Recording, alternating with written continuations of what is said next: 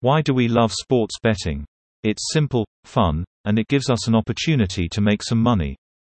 Beginners shouldn't rush off to start placing wagers just yet though. You see, as simple as sports betting is, it's not exactly easy to get everything right when you're just starting out. If you approach sports betting in the wrong way, it's unlikely that you'll enjoy it at all.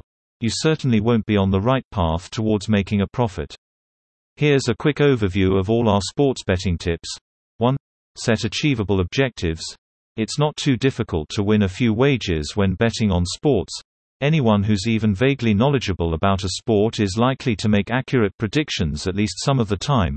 However, there's a big difference between winning a few wagers and winning often enough to actually make a profit. That latter is difficult. Very difficult. 2. Measure the probabilities. The most important part of betting is the probability of success. The entire process of sports betting involves numerous possibilities that are expressed by betting odds. 3. Be selective. One aspect of sports betting that is rather appealing is the amount of options it presents. These days we can bet on virtually any sport, and virtually any game, event, league or competition. We also have a wide variety of different types of wager to choose from. 4. Place your wagers online.